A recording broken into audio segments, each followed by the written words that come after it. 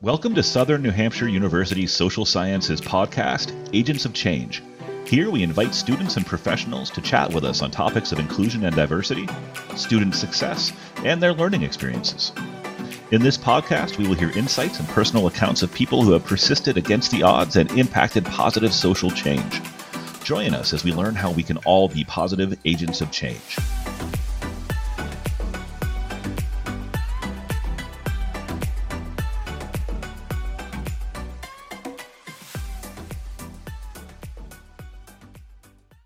Hello, this is Dr. Laman Tasch, and I would like to welcome you to our live podcast about historical background of current war between Russia and Ukraine. Now, we will start with a couple of disclaimers.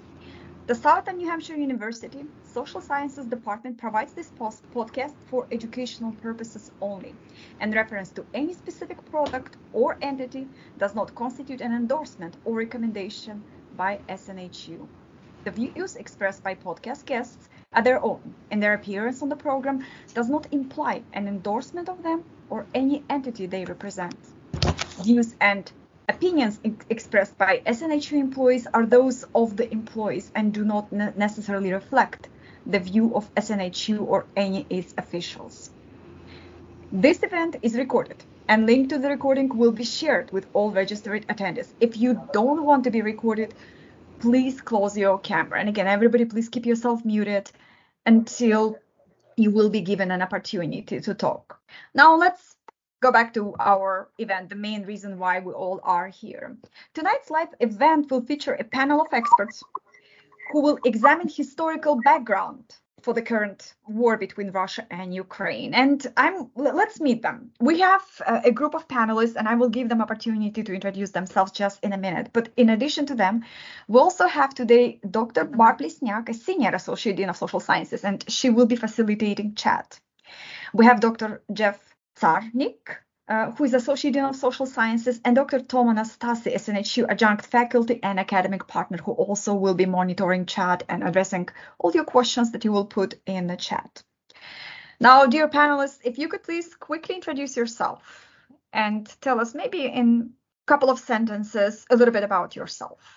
I see, Nathan, you unmuted yourself. Would you like to start? Certainly. Hi, everyone. I'm Dr. Nathan Martin, and I'm actually coming to you from the Charleston, South Carolina area. Yes, we did have a storm come through the other day, but everything's all right here for the most part. But my interest in Russian history goes way back. I have been studying Russian history for about 20 years or more at the academic level. I did some of my undergrad work at Iowa State. I did my master's work at Minnesota State Mankato, and I got my PhD at the University of Nebraska-Lincoln. And so it's really been a pleasure. I've had the opportunity to teach here at SNHU for about 4 years now, and I'm really excited about this podcast. It's a very important topic. Hi, everyone. I'm Dr. David Alges. I am been here at SNU for about 4.5 years. I teach in the Graduate Mental Health Counseling Program. My background with Russia and Ukraine is as a student in college. I studied the Russian language in St. Petersburg, Russia, way back when it was the Soviet Union. So that's been a little while. Since then, I've been a part of an international charitable organization in Ukraine for the past 25 years. We're getting ready to have a celebration later this week for that, as a matter of fact. My wife and I have been involved there for some time. I think I've spent nearly 2 years of my life going back and forth totaled and being in Ukraine. I've been able to teach at some of the universities as well as speaking to their parliament a few times. So it's a real privilege to get to be here and to talk with everyone. Hi, I'm Tracy Trenum. I have a doctorate actually in Polish history during the time it was under Russian rule. So I kind of come at this sideways. And I have been at SNHU for, about 7-8 years now, teaching at the graduate school. Allison, would you like to go next? Yeah, sure. Hi, everyone. I am Allison Millward. I have been teaching at SNHU as an adjunct in the history program for about 8 years now. I've been interested in, Russia and particularly the Soviet Union, for quite some time. I did my master's work actually in that field, and my bachelor's work is in government with particular interest in that area as well. I'm working on my PhD right now, and that has a little more to do with nursing and care on the Western Front, but my interests are definitely still, within the particular area that we'll be covering tonight. Thank you. And I think we have Oля Mangusheva left. Would you please introduce yourself too? Hello, yes, my name is Olia Mangusheva. I'm a Ukrainian occupational therapist. I'm currently working as assistant professor at the University of Indianapolis. I am displaced in the United States from Ukraine with my family due to the ongoing war. I guess I'm here to provide an insider perspective. Yes, thank you very much. Thank you for all panelists to be here. Couple of more things before we get started. There are some ground rules for panelists and ground rules for participants. For panelists, we're asking that only one person speaks at the time. We're asking that each answer is only, again, 2-3 minutes so that we can cover as many questions as possible. And of course, we're asking everybody to be respectful of all opinions because we may have a diversity of opinions here. To the participants, this very similar rules. Please be respectful of all opinions, whether when you are speaking or when you are writing in the chat. And if you decided to speak, please be mindful of everybody. And again, keep your comments to 2-3 minutes. Raise your hand when you want to speak, and then I will unmute you and you will have an opportunity to speak. And feel free to add, like Barb Lesniak mentioned, feel free to add any comments to the chat because Barb and Lesniak and Tom Anastasi will be watching your chat and will be looking for any potential questions. We are going to start with dialogue that was actually written by Tom Anastasi. It's a creative dialogue, but it's inspired by reality. And it will introduce this subject to you. Now, this dialogue will involve professional actors' portrayal, and it's all for discussion purpose only. Tom and Jeff, are you ready to read our dialogue? Are you ready for that? Yes. Of course. Okay, then let's get started. Imagine a situation. Imagine you're somewhere in Manchester, New Hampshire. Boris Ivanov was born in Russia, and Bogdan Kravchuk was born in Ukraine. They are now neighbors in Manchester, New Hampshire, and they are out in their yards. Boris Ivanov, my neighbor and used to be Russian friend. Keep your dogs out of my yard. Well, Bogdan Kravchuk, if you don't want my dogs in your yard, put up a fence. A border is a border, just like Russia has no right to be in my beloved Ukraine. I think you're just mad because your relatives in Ukraine, they're getting their butts kicked by superior Russian forces. Superior, yeah, right. My relatives in Ukraine just completed the biggest counteroffensive since World War II. Russia is going to lose this war. It's not war. It's a special military operation to get rid of your Nazi threat. Nazi threat? In fact, the citizens of Ukraine, they asked Russia to keep the peace and protect them from your Nazi aggression. You can't actually believe that. NATO is to blame for wanting Ukraine to become a member. NATO never wanted them to become a member. Oh, yes, they did. And NATO wants to invade Russia. Besides, only Russia can protect Ukraine from the European Union. What? The EU is Ukraine's biggest trading partner. The EU is going to have a very cold winter without Russian natural gas and oil. Maybe, but Russia will lose billions of US dollars. Oh, come on. Russia will just sell to China and India. They're more than happy to buy their oil. Besides, Ukraine has nuclear weapons from when they were with the Soviet Union. Ukraine did have hundreds of nuclear weapons, which they gave up in 1991 in return for a non-invasion pledge. No. Ukraine didn't give up the nukes. They were preparing to invade Russia. So listen, Russia is just acting in self-defense. Russia cannot go into another country just because it wants it. What is this, 1939? Ukraine was never another country. Listen, Gorbachev was a fool. We don't have to listen to fools. Of course it is. Putin just wants Ukraine's land and resources. Ukrainians are Russians.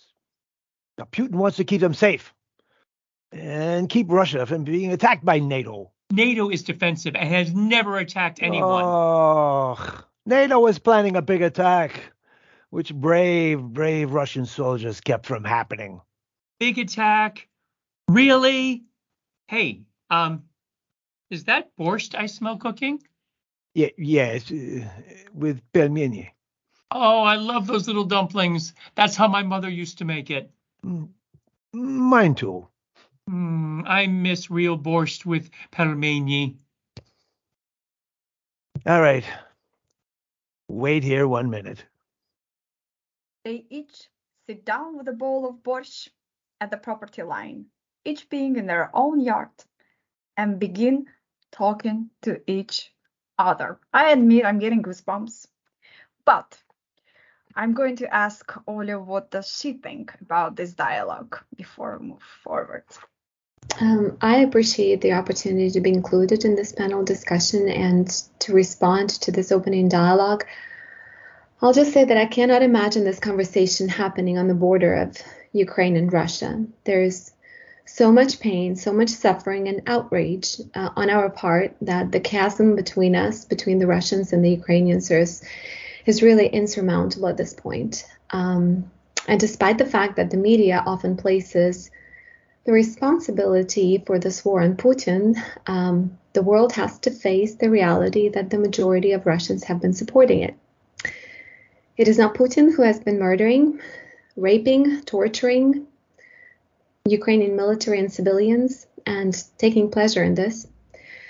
Russians have watched our country be destroyed and drowned in blood, and only when this tragedy touched them personally with mobilization just recently, they started rising up, but still in small numbers.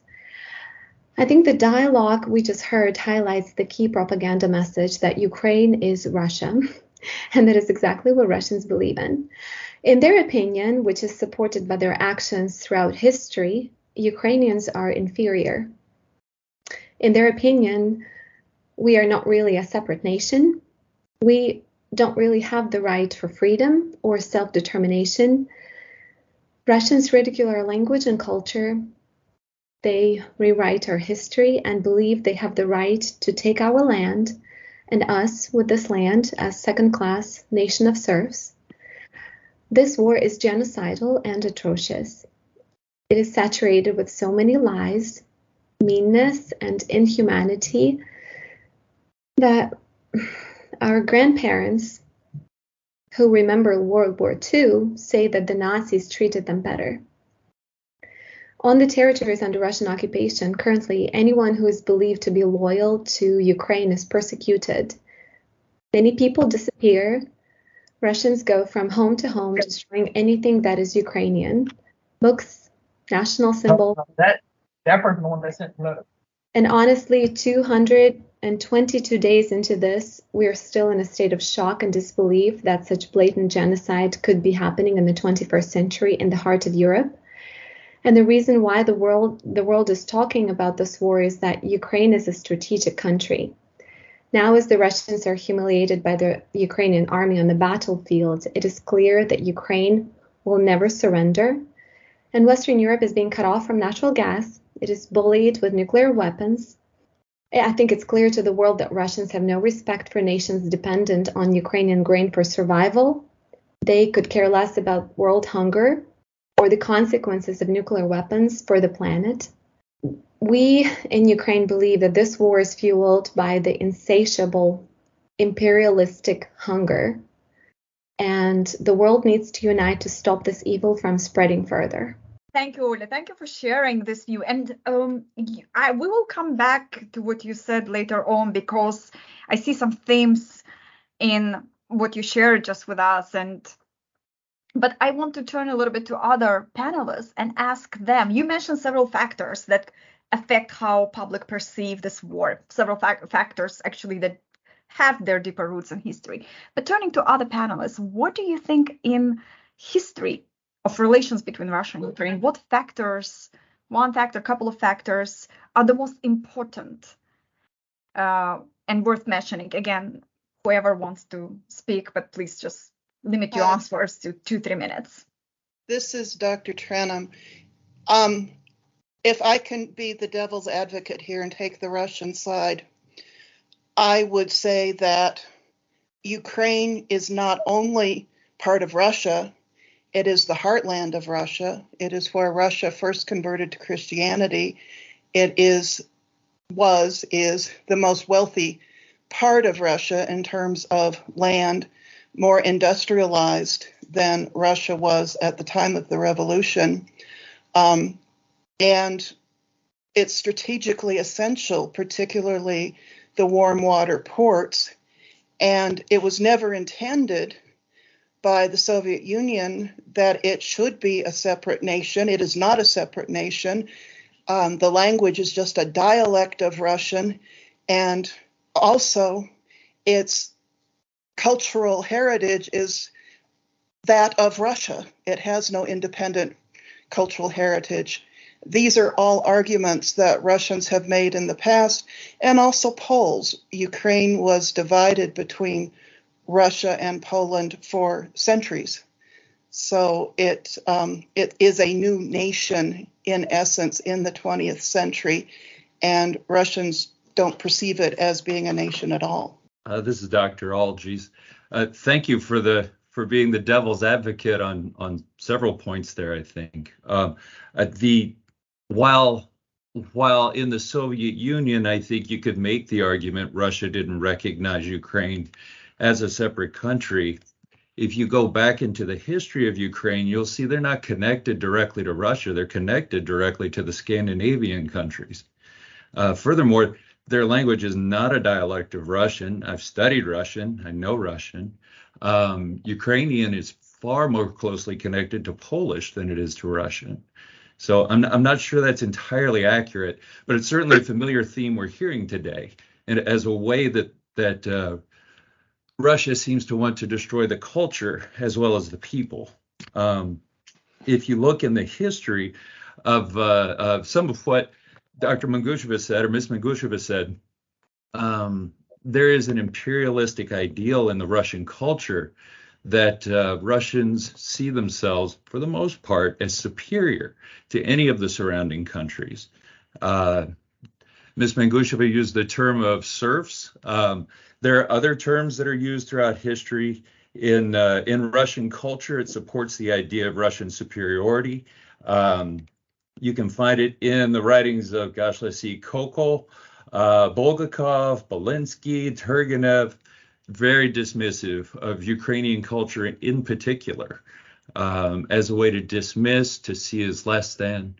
I think for Americans to understand this perspective, the closest parallels I think we have in our own country's history would be the way Westerners coming to America saw Native Americans. They would see them as less than a whole person, certainly with our own history of African Americans, that even when freedom was granted, they were given a 3/5 person vote. And how that impacts a culture, how that impacts a country, and how we relate across ethnic lines. This is the parallel in Russia and Ukraine today. It is destructive, it is inaccurate, and it certainly doesn't line up with the historical facts. I see, Olga, you're raising question. Oh, hand, sorry. If you want to speak, and then definitely other panelists can talk. But if you want to say something quickly, yeah. Yes, it makes me really sad and outraged, really, to hear propaganda coming from Americans. It is really offensive to hear that the Ukrainian language is not a language. I think it requires some further studying of linguistics. And when you mentioned that Russia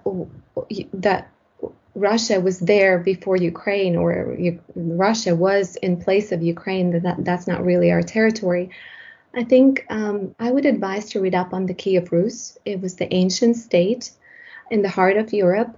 And Kiev Rus, and Rus as the term was actually the term to denote the peoples who lived in that territory. Now, ironically enough, Russians have taken that term to use for their country. And so there's a misconception that Rus was Russian, but Rus is the term that belongs to Ukrainians as much as it belongs to Belarusians and to the European Russians. So I guess the facts are the historic facts that I would point our participants and listeners to really study what Kiev Rus was about. It was the cradle of our nation. It was in the heart of Europe. Ukrainians, our ancestors, shared familial ties with monarchies in Western Europe, France, the UK. And if just to give you an idea, Kiev is 1,500 years old, over 1,500 years old. Moscow didn't appear on the map until much later. It's only 800 years old. So when we talk about Russians, they came from Kiev Rus. We did not come from Russia. Thank you, Oля. And let me see. Do I see any other hands? Tracy, I see your hand. Maybe again quickly, and then we're going to move to student questions. Okay, I just wanted to emphasize this was not my point of view. I was speaking from the Russian point of view. I certainly do not think that Ukrainian is not a unique culture and language in itself. But I do think it's important to emphasize that the Russians think that they are protecting fellow Orthodox people who belong to them, much like, incidentally, Hitler thought he was protecting German people when he invaded Czechoslovakia and Poland.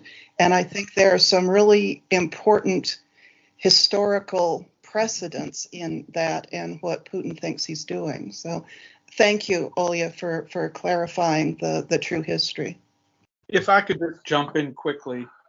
The dynamic that I see that's most significant here is the Russian inclination to intervene in Eastern Europe. That has a long history. It goes back centuries, literally.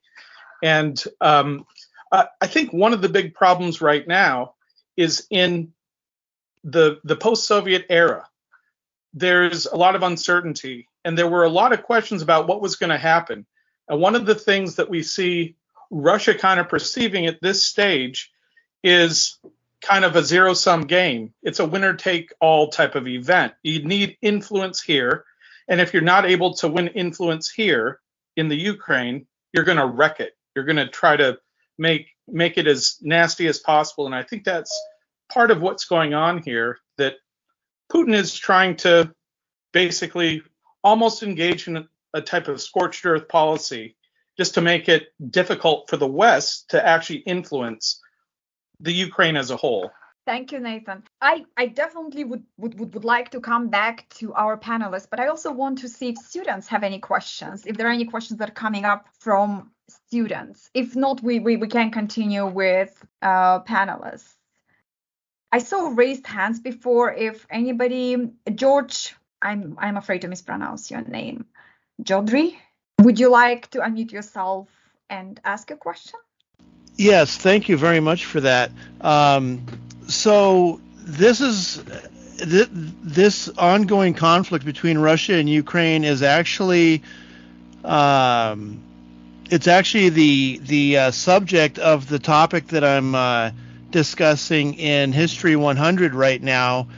And I chose it because of the various historical contexts that can be thrown in there as well. I know back in 1941 when Germany invaded Russia, actually not Russia, the Soviet Union, please forgive me for that, the people of Ukraine literally stood in the streets and cheered the advancing German soldiers as liberators, only to find out that, yeah, well, maybe they weren't. And so, you know, moving forward now, I'm hearing that there's been several referendums in the eastern provinces of Ukraine where they have voted for annexation by Russia, which would lead me to see parallels in the response of the people from 1941 and now. But my question is, and this would be mostly for Olya, if I may, do you see that as being true, or is that just more propaganda coming out of Russia? Thank you. Thank you for your question. Again, any panelists would like to take it, please. Thank you, George, for the question about those referendums. All of a sudden, since several millions of Ukrainians left those territories, but when the Russians did their referendums, there appears to be much more population in those territories as a result of their referendums. So question, where did they get those people? Second, I really would have a hard time believing any referendum that is taken at the point of a gun, even if those people were there. If, people are threatened with guns and they're asked to vote, I would really doubt this is a true vote, even if some people voted. But I don't think any voting actually happened. This is what the Ukrainians see. No voting. Everything is fabricated. It's such a big lie, just like many of other lies that we hear from the Russians. And may I just jump to Laman's your first question about the historical roots. When we say in Ukraine that this war is genocidal, we don't just lightly take that word. The Russian genocide of the Ukrainian nation has really long roots in our history. And this goes back to Zaporizhzhia Sich, if you know, the Cossack state that was flourishing in Ukraine. Zaporizhzhia, maybe you hear that city now because it has Europe's largest nuclear power plant. So it was destroyed by Catherine the Great in the 1800s. Then we fast forward and I skip a lot of events. Holodomor of 1932-33 is the great artificial famine created by the Soviets, the Russians, which was specifically targeting Ukrainians, in which at least 5 million of Ukrainians were starved. Then we can look at the gulags and the systemic destruction of our nation during the Soviet regime. So, we just don't see the evolution of Russians past the Soviet Union. It still feels like they're still yearning for that empire. And Ukraine is really not the only nation that has suffered. You look at the Tatars in the Crimea. Tatars were deported by millions out of Crimea. The Crimean Peninsula is actually an autonomous republic of Ukraine. It doesn't belong to Ukraine. They chose to be a part of Ukraine as autonomous republic, enjoying all the rights and freedoms that they have, up until the Russians came and started again persecuting the Tatars. Look at the Baltic countries, Latvia, Lithuania, Estonia, or even look at Chechnya, Ichkeria, or Georgia. All of us will share the same thread, the same, red line, bloody line of Russian occupation. So this is what history is telling us. This is what history is showing us. It's not opinions. It is facts from history. Thank you, Olya. Any other panelists would like to add something before we take another question from students? This is Tracy. I'd like to just point out a historical trivia. Herbert Hoover was instrumental in getting famine relief to the Soviet Union in that period. That's how he came to public opinion and became president. So America has a long history of helping Ukraine. Thank you. Thank you, Tracy. Just a couple things about the referendum. There are two big reasons why I think Putin's doing it. The first one is this plays really well back home. This helps his argument that, look, these people want to be part of Russia. This gives a certain justification to him for doing what he's doing. Secondly, this plays well in the international scene where countries who are very much anti-Western can kind of get behind a type of UN motion of self-determination for these different groups who Putin identifies as Russian. And that gives him all the more weight behind what he's doing. So I think it plays both domestically and internationally. And to add to that, it gives him the right to use nuclear weapons, because if we are attacking Russia, quote unquote, but part of Ukraine, but that they're pretending to be annexing, this gives them the right to use nuclear weapons. Thank you. And I'm loving this conversation because we see here a mixture of the facts and how these facts are actually interpreted by different political leaders, and how some facts are sometimes used as manipulated, right? And turn upside down and turn into excuses for different claims. So I thank you very much for all panelists. Let's quickly look at the chat. Barb, Tom, do we have any questions from students in the chat? We do.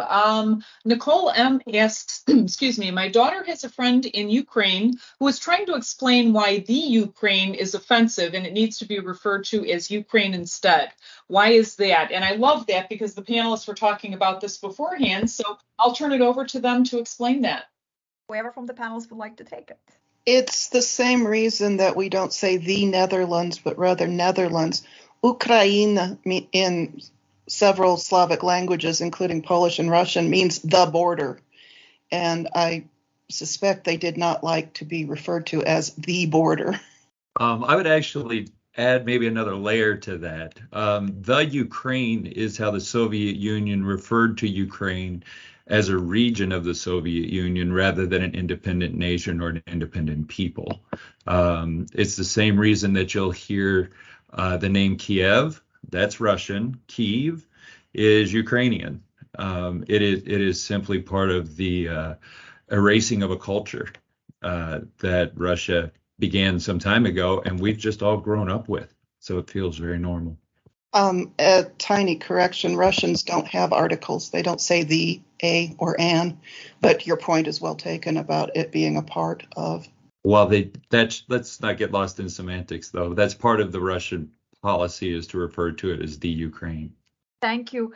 We can take maybe one more question from students, and then I would like to ask our panelists the questions that we received from students earlier earlier this week when I asked all registered participants to email me. I see something here from Bruce Helen. Would you like to unmute yourself, maybe ask it in person, or I can also read it, whatever you would prefer. Hi, Bruce Helen here. Again, as you watch this terrible war unfold, as a retired military officer, it's shocking to me how poorly the Russian leaders and the Russian equipment has performed. And so when you look at that, anyone in the world that's honest will have to look at that, and it must be an enormous embarrassment to Putin. So my question to the panel is, while you can kid yourself about some things, but in the dark of the night, you still admit some realities to yourself. And when you've performed as poorly as they have now, how unstable do you feel? And this is the, $1 million question everyone wants to know, and everyone's looking to a crystal ball to try to figure out how unlikely or how likely is it that he has truly gone off to the deep end enough to try to salvage some shred of dignity for Russia and resort to something as horrific as a nuclear weapon. Thank you. Thank you for the question. Any panelists, again, whoever wants to. I think it's a great question. I would offer kind of an alternative view. The historian in me is always very skeptical of immediate battlefield reports. And some of those actually I don't think have been properly vetted. And so even though I do believe the Russians have their heels back, they're not doing great. I think the situation may not be as bad as Western media presents in some cases.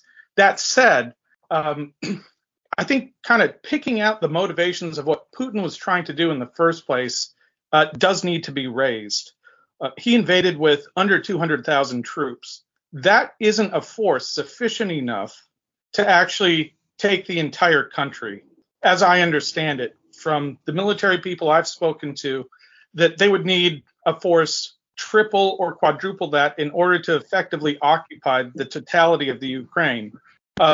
So I think that issue needs to be raised. However, I think if that was the original intent, the fact that it's not going very well for Putin is not necessarily a good thing for the West, because it puts him in a position where he's cornered, and he's much more likely, as you state, to use some type of tactical nuclear weapon, which, of course, is going to unleash havoc. So it's a point well taken. And I just want to add, I think you make excellent points as well. I just kind of want to add to that, and the disinformation that comes out of Russia, right? Like part of that propaganda. And I think sometimes what builds fear, especially with people kind of listening in and they may not, kind of understand the region completely, is the thought that, we may all know Putin's losing, but we're also getting so much conflicting information, disinformation, all these things coming in from actually, a lot of Russian media is playing into that, and people are buying that, he sounds tough and it sounds scary, and anything can happen at any moment. And it doesn't necessarily put Putin in a good light, but it does put him in a threatening light. Oh, like this man could actually do this. And I think, is it possible he could use nuclear weapons? Sure. Is it probable? It's hard to know, especially with so much disinformation out there. If I may also provide our perspective, speaking about the number of the troops that were gathered initially, their goal was to get Kyiv, and they were not trying to really get the entire country. This would not be sufficient. But they were surprised at the resistance of the Ukrainians, because literally not just them, the whole world was surprised, because we hear of accounts of Western European leaders talking to our leaders probably hours after the invasion, asking, so what is your capitulation plan? What are you going to do next? Nobody expected Ukraine to fight. So that's about that. I agree about the equipment not doing as bad. Unfortunately, the Russians are using their equipment and they are killing so many people, so many wounded, so many wounded people. Oh, I can say something? The veterans. If I might finish, please. And also about the morale and how the Russians or the Ukrainians are doing in battlefield, there's a big difference between people trying to liberate their country and having that, morale, knowing that they're standing with the good, and comparing that to those Russian soldiers. Many of them don't even know why they were there, why they were sent there. And about humiliation, we watch the news, and every time our armed forces are taking new territories, there's a bit of a growing anxiety every time, because it is increased humiliation for the Russians. And yes, I think increased humiliation is going to put them in the position more likely to be using nuclear weapons. Okay, let's speak one person at a time, please. Just one person at a time. In this way, we will be able to hear each other. I'm going to go live. One person at a time. If you want to speak, you're welcome to speak, but let's not interrupt each other, because otherwise we're not hearing each other. Can somebody hear me? Yes. Okay, so I'm from Russia originally, and there is a lot of people that misunderstand what exactly going on. When that stuff happened, nobody were talking about Donbass, Donetsk, Lugansk. Nobody were talking about it, how innocent people dying by the Ukrainian, I would say, Nazi, which a lot of people do not believe that is really happening. I have my family who's in the military, and all of a sudden, when everything started happening, everybody all of a sudden started being an expert in a situation, but nobody is really know what is really was going on in 2014.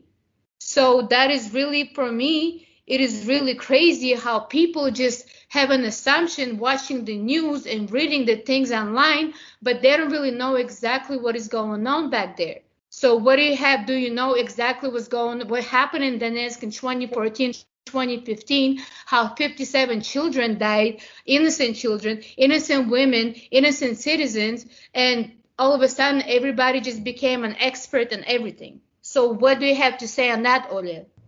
If I can add, I can respond. Well, first of all, I am from Ukraine. I live in Ukraine and I know what's going on in Ukraine. Second, what happened in Donetsk, nothing would have happened if the Russians did not invade Ukraine in 2014, and 57 children would not die and the women would not die. Also, for 8 years, this war has been going on, and this has been going on because the Russians have been supplying the weapons.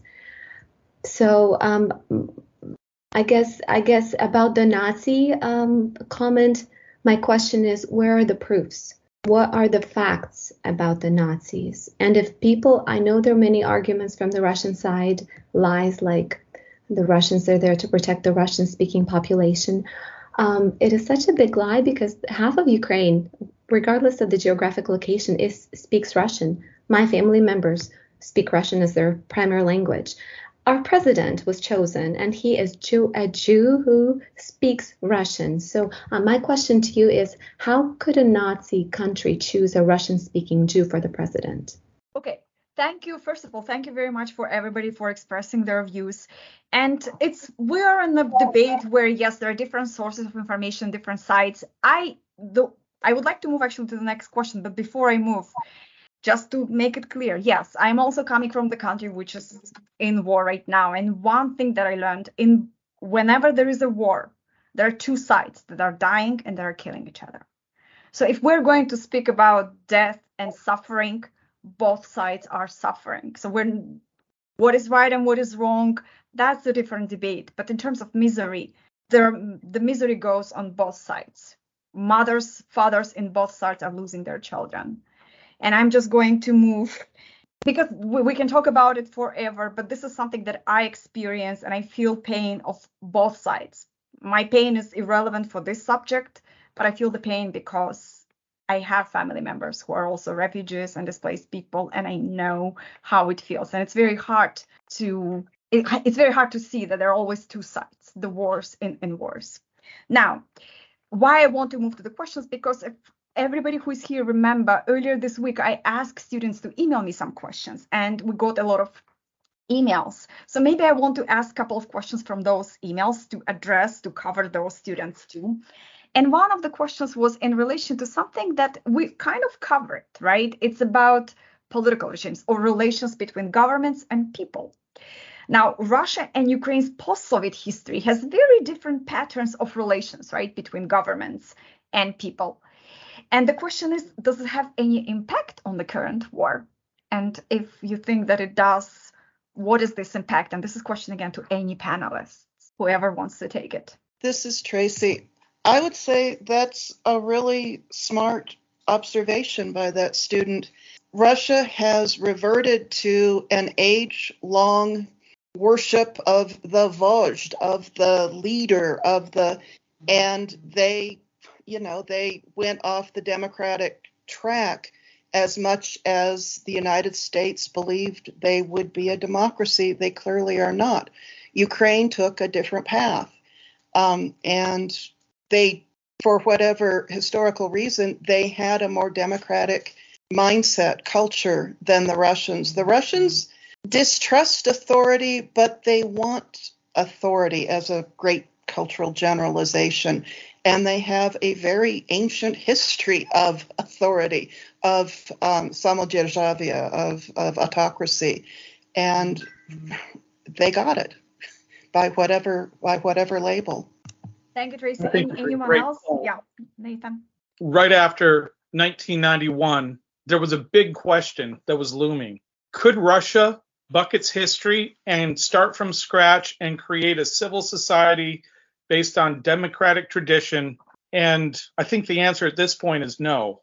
It wasn't going to happen. Now, that said, I don't know that was inevitable.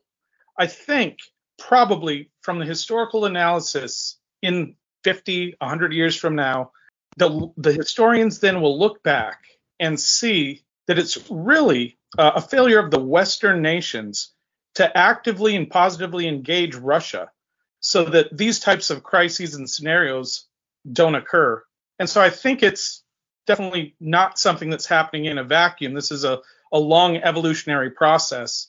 And so, I don't think Putin woke up one day and just said, I'm going to invade Ukraine. I think there's a much deeper set of security issues that have to be raised. Well, we've seen that issue because, you know, in my experience teaching Western civilization, we've actually seen that issue occur with many Western societies that try to pull away from, you know, the crown and try their own civil democratic society. And what we know is that they really do struggle. They absolutely struggle with it. Even England, right after the English Civil War, they absolutely struggled with it. And what we know is, you know, it's hard to try and do something when you don't really know what it looks like. And I think somebody had actually said it earlier that Russians have that experience with both distrusting authority, but also wanting to be ruled over it, right? And they fell into the pattern of history in some ways, because we just kind of thought, oh, Cold War over, it's supposed to be this great moment for, you know, the West and everything. And we really didn't see that in the 90s and 2000s. And in fact, they reverted to the other similar societies that we saw throughout Western civilization. I think the difference with the Ukraine, and please correct me if I'm wrong, is that they know what it feels like in a lot of ways to be conquered by that authority. And it seems to me like they learned the lesson, and they said, we don't want this to happen again, and we don't want to do this to ourselves. Right. So you kind of have those two like branches. Russia is just like, all right, Cold War ended. Let's try to do this. This didn't work. Right. So we're going to revert back to what we know, which, again, is what a lot of Western societies did. And Ukraine actually took history and said, no, we did learn, and it might be tough and we might stumble, but we're going to try and go that other route because we know that feeling. We know that that idea of what it looks like when other people try to come in and create chaos and say that we're creating chaos for your benefit, but it's really just them trying to, create authoritarian rule again. So those are excellent points. Thank you so much for that point of view. And I think it depends, like the relationship between people and the government. The big question is who is serving who. I think in Russia, the people are serving their government. They're subdued. And in Ukraine, we believe that our government should serve us. And there's a big, big difference. Like, I'll give you an example.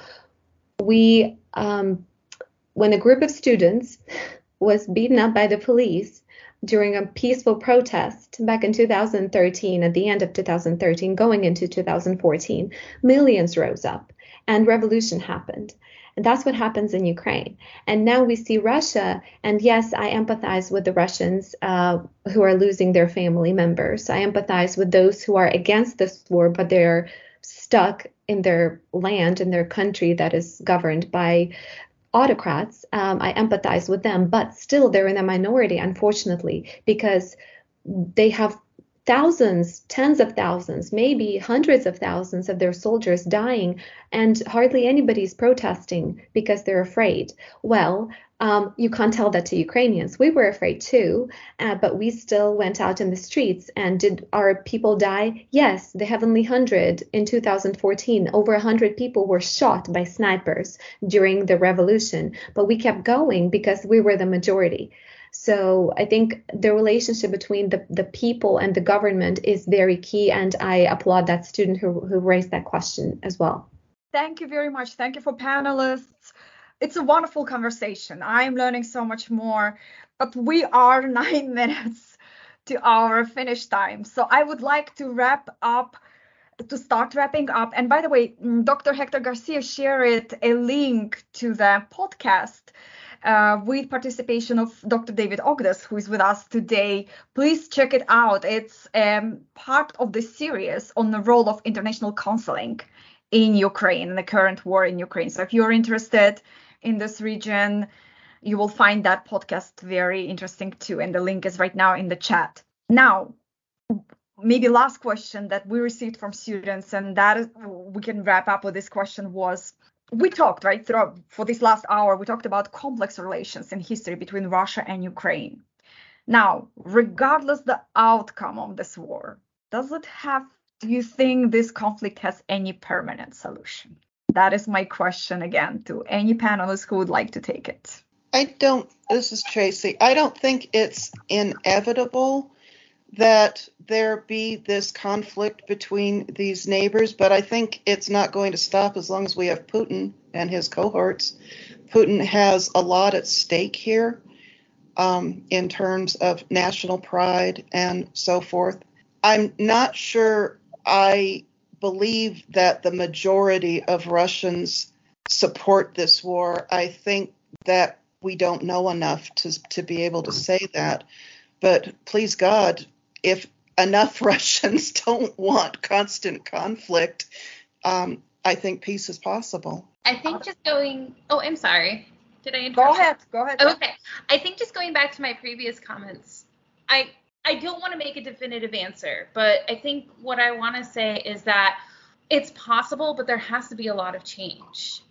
There's going to be, growing pains and there's going to be hiccups. But like I say, like whenever a major opportunity for change comes forth, you have a choice as a nation, and it's either learn from the past and move on despite those growing pains or revert back to what you know.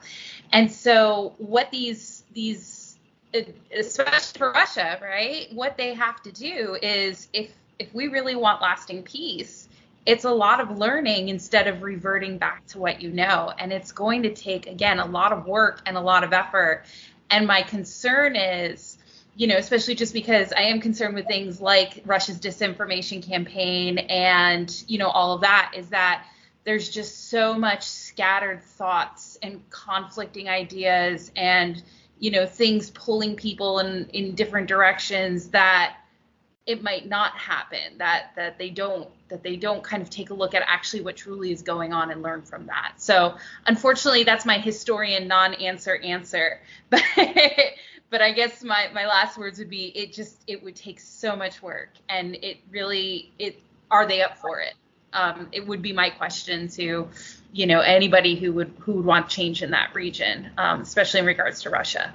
Thank you. Any other panelists would like to answer this last question of this live session? I just agree with the prior panelists. It's going to take years. It's not going to be a quick and easy thing. I think there has to be administration changes. I think there has to be turnover of high-ranking positions in many different countries in order for a permanent peace to be achieved. There was a hope at one time that there could have been a meaningful treaty with the Russian Federation, and that hope has been lost. So gaining that trust back, gaining some working relationship is not on the table right now. So it's a difficult situation. Well, and if I might add to what both of the previous speakers have said, it's going to require a culture shift on the individual level in the country of Ukraine, especially with in the country of Russia, especially with European Russians, just as it has here in America. We keep going through reiterations of what does it mean to be treated as equal? What does it mean to not be racist? What does it mean that everyone has a seat at the table? Russia hasn't begun that. But one thing that is hopeful that Russia has in the culture that it hasn't had for some time is a very strong middle class. People who do not want to go back to what it was like to live in the Soviet Union. People who don't want to give up their Starbucks and their AirPods and their new lifestyles to which they become not only accustomed, but whole generations have been born into. They've not known otherwise. And to have that threatened can be very motivating. So perhaps there's a hope there as well. If I may also jump in, this question is not hypothetical for me. It is a very personal question of life and death for my nation, for my country. So it is very close to my heart. And I wish I could say, yes, there's a permanent resolution for this. But when we even use the term Russia, do we realize that it is the Russian Federation that is the land, the huge country that is comprised of many nations, colonized nations, the majority of which are Asian nations, are not even Slavic nations. So until that empire exists and those people, those nations whose languages and cultures are being destroyed currently by Russia, nobody's talking about, Bashkiria or Ichkeria, everybody is just mentioning Russia. So until that mindset of imperialism is away, I don't know if much can be achieved. And I think Russia has to be incapacitated as the international bully, as the aggressor, and as the colonizer. And until that happens, there is high probability of this happening again. And all of my family and friends are saying the same thing. Where's the guarantee that after this war, there's not going to be another one? There has to be first peace, punishment, just punishment and restitution, and acknowledgement by Russia of all the war crimes against humanity that it has committed, standing the trial in international courts. I think this is what needs to happen. And I think we as international community, we need to come up with alternatives to like the United Nations organizations that will actually work. Because right now, United Nations organizations is not really doing much for peace worldwide. And somehow this imperialistic ambitions need to be suppressed. And I think, again, it's not just about Ukraine. It's about the whole planet. It's about the whole world, because we see that the war in Ukraine has consequences in each part of this planet. And so this is a task for each one of us, even though we might be physically removed, geographically removed away from Europe, from Western Europe. It is affecting each one of us. Thank you. We are at the time. We have 2 minutes left. And I would like to thank all panelists one by one for your insights. It was a wonderful discussion. And I love the fact that we don't have to agree to have this wonderful conversation and to exchange our ideas. That was the best that I've witnessed. Thank you for coming here. Thank you for expressing yourself, and thank you for enlightening us about things that we hear, we read in different light. I also would like to thank especially for Tom for writing this script. I think it was very insightful because it included all issues all together in one little 2-3 minutes. And Jeff for helping us to bring it to life. I would like to thank Barb for watching chat and making sure that we included all these questions. And most of all, I would like to thank everybody who came today and participated in this conversation. And I do hope, I know we could stay for another hour, but I do hope that even during this hour, you learned something, you had some aha moment, and you looked and you said, oh my God, maybe I should check something and I should look at something different. Look at our chat, see, we shared with you some resources, check them later again, depending on where your time is. But for now, again, thank you for everybody for being here. I don't know what time is it wherever you are, but I wish you to have a wonderful rest of the night, date, whatever it is, wherever it is. And we hope to see you in more live podcasts and live lectures. Bye-bye, everybody. Thank you for listening to Southern New Hampshire University's Agents of Change, a social sciences podcast. Be sure to subscribe to the podcast, rate and review us, and be on the lookout for more exciting episodes. Goodbye for now.